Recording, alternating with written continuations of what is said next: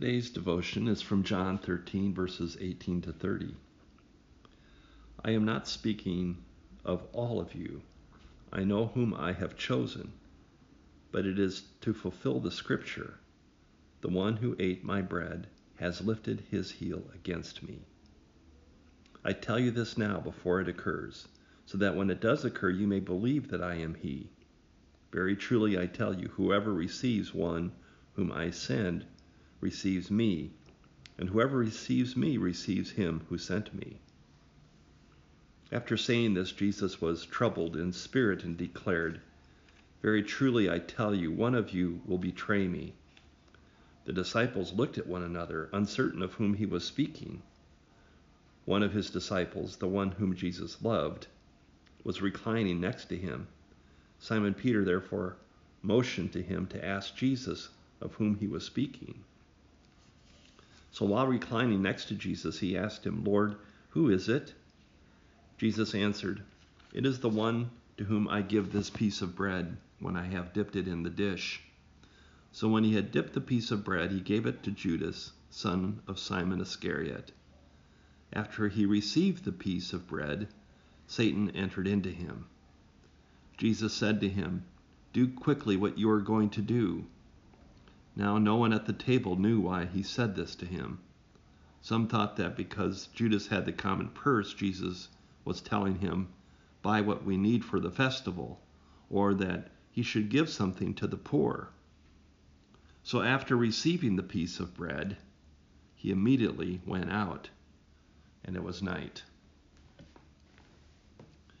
As Jesus continues with this dinner, preparing to be the offering for the sin of this world, the devil has put the desire to betray Jesus into Judas's heart.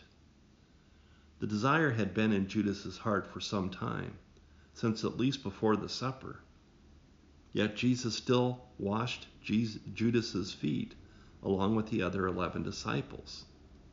This is truly an act of strength and love, to wash the feet of the one who is about to betray you. Jesus serves his Father admirably in this act. Judas received God's love from Jesus, but he was not changed by it. The devil had already hardened Judas's heart. During the meal, Jesus demonstrates another act of love and service towards Judas. He dips a piece of bread into the dish and hands it to Judas for him to eat. This act identifies Judas as the betrayer, but it is also done as an act out of love for Judas. Giving someone food was a common way of showing favor or grace towards that person. It was an extreme experience of hospitality. This means that Jesus continued to give abundantly toward Judas, even though he was about to betray him. Yet Judas's heart is hardened even more when Jesus responds with his love. Professor Craig Koester makes an interesting point here. He says that Judas does not leave the table until Jesus permits him to leave, allows him to leave, bids him to leave. After he received the piece of bread, Satan entered into him, and Jesus says to him, Do quickly what you are going to do. So when Satan enters into him, Professor Koester is saying that is not the first time, but that is a stronger sense of the power of Satan within him now. So Jesus says to him, Do quickly what you're going to do. Verse 27. Although Judas was motivated by the devil, Jesus had to give him permission before Satan's agent could vanish into the darkness, into the night. So Jesus still is the one who is giving the permission. So the reading goes this way in verse 30. So after receiving the piece of bread, he, Judas, immediately went out, and it was night. He went out into the darkness. What is it that generates such obstinance in us?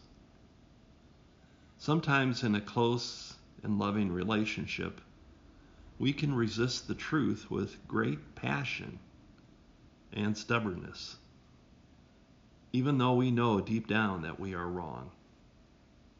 What creates that sense of resistance within us?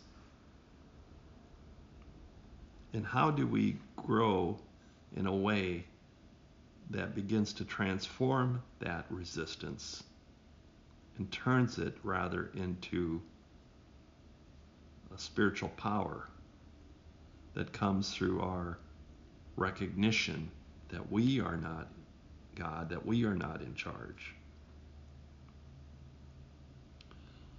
I guess in summation, I would say that I am so thankful that instead of hearing, do quickly what you're going to do, we hear instead, love one another as I have loved you.